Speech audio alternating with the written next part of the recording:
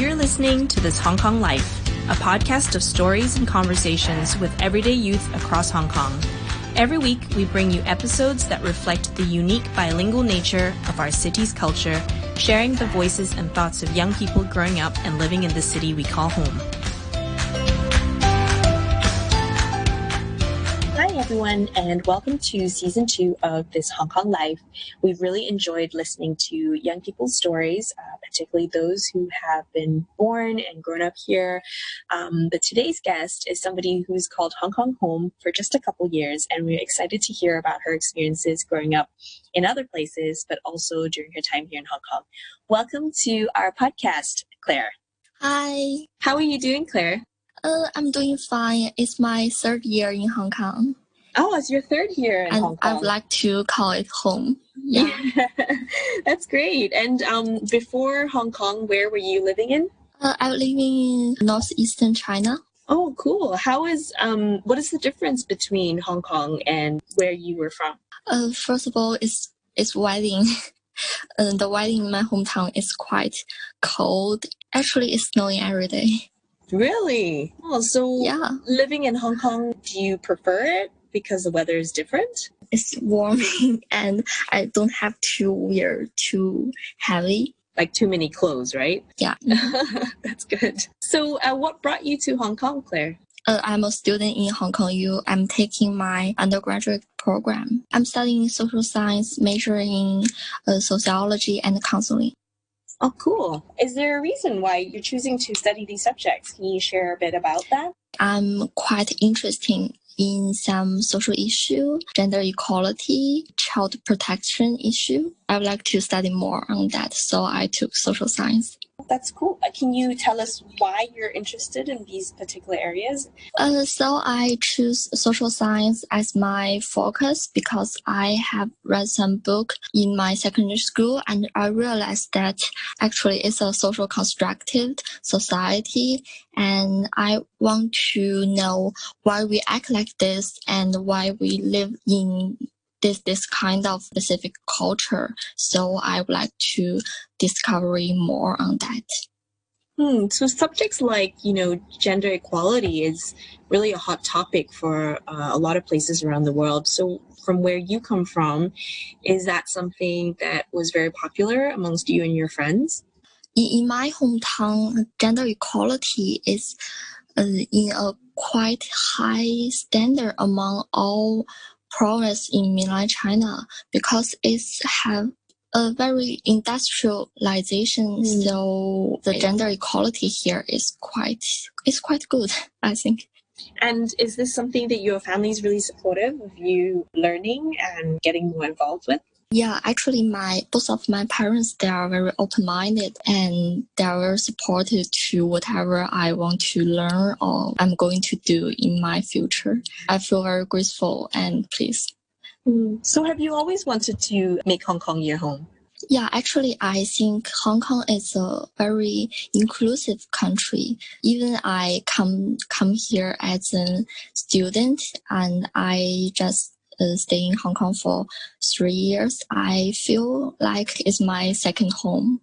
How have you found the adjustment? Like, how have you found your way when you first moved here? Actually, it's quite challenging for me when I first came to Hong Kong. And I always feel lonely at that time because I miss all the orientation camps and events because of sickness in my first year. I don't have a lot of friends and the study here is a little bit different from my secondary school studying. So it's a little bit challenging, but I have some friends and we met at some courses and some activities. So I have more friendship with them. So it's actually, I adjust well because of them. They are very supportive. So how did you meet some of these friends that you know now? I have participated in a lot of voluntary teaching program and I met most of my friends there. That's great. And as you have been living here in Hong Kong, how have you found it? Are there places that you really love, really enjoy being here in the city? I really like Hong Kong because it's a busy city that you can always find something you are interested in and you can participate in. Like I always enjoy going to book events and some exhibition. That's cool. So going back to a little bit about the transition that you had coming to Hong Kong, what did you find other than, really struggling with loneliness in the beginning? Were there other things that you found really challenging in transitioning to a new city? I think it's about language. I cannot understand Cantonese at all 3 years ago, and I think language is a really limited things when you are communicate with others. Actually, my friend in mainland China, they think I am a very talkative and outgoing person. But however, my local friends in Hong Kong, they think I'm a little shy. Yeah. Do you think it's mostly because of the language barrier then? Yeah, I'm not a very linguistic people, and I feel a little embarrassed to communicate when I don't know this language. I think everyone feels a little bit hesitant when, the language is not their preferred sort of way of communicating and expressing. Would you say that maybe English is your second language after Mandarin? Yeah. How did you come to learn English? Basically in my secondary school and also primary school. However, we don't actually communicate with English during the daily life. So my spoken English is actually a little limited. Oh, I think you're pretty good. I mean, you're conversational completely. I'm sure our listeners would agree with us. So Claire, tell us a little bit about how you normally spent your summers during secondary school. Actually, during my secondary school, I spent most of my time studying in the school courses because all of us have to prepare for the 高考, we said. It's the final examination to the university. Oh, and okay. In my hometown. So secondary school is 6 years. Did you spend every single summer in school? Actually, I do traveled once or twice to Europe with my families. However, I do spend most of my summer and other vacation to study. And was that something that you chose to do or it was mandatory? Actually, I would like to say it's because of the culture and almost everyone choose to study for a better grade. So although we want to do some other things, but you know that everyone else that they are studying, so you feel that peer pressure and which force you to study as well. Right. So, but how did it make you feel? Was it something that you were quite happy with, or? Actually, I did not put any feeling to this.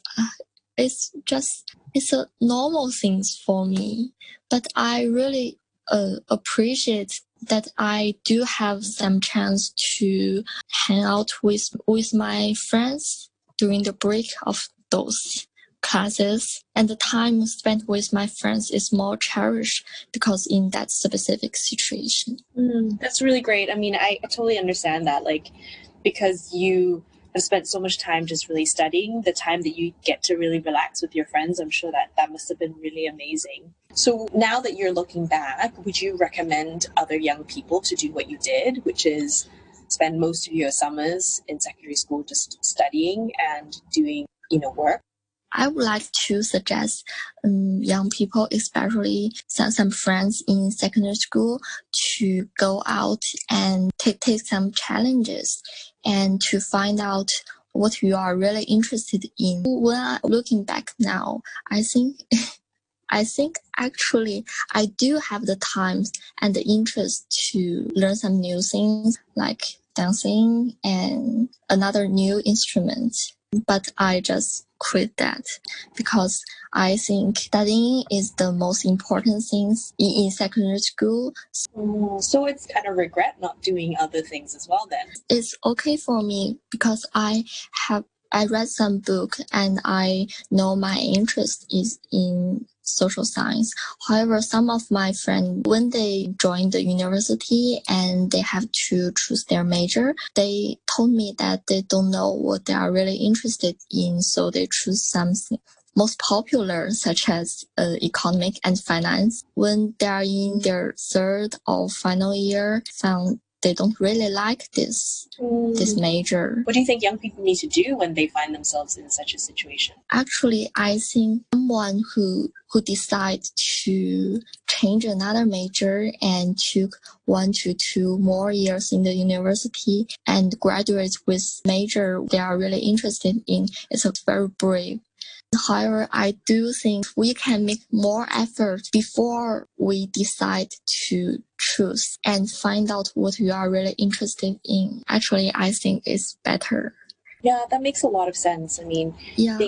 I think sometimes we need to sort of plan in advance almost, but where's the room for us to plan in advance, right? Do you feel like when you were younger that you had adequate opportunities to explore what it is that you were good at? I have to say no, because the culture here in my hometown is you have to study a lot just for the final goal, which is to go to a better or the best university. Actually, my family, they are very open-minded, but because of the whole culture there is that, so they don't provide young people the opportunities to find out. But right. I think in Hong Kong, when I talk to my local friends, I think they have more chance to do that. Thanks for listening. This Hong Kong Life is an initiative of Kelly Support Group. We are a youth organization empowering young people to reach their full potential in Hong Kong. See you next time.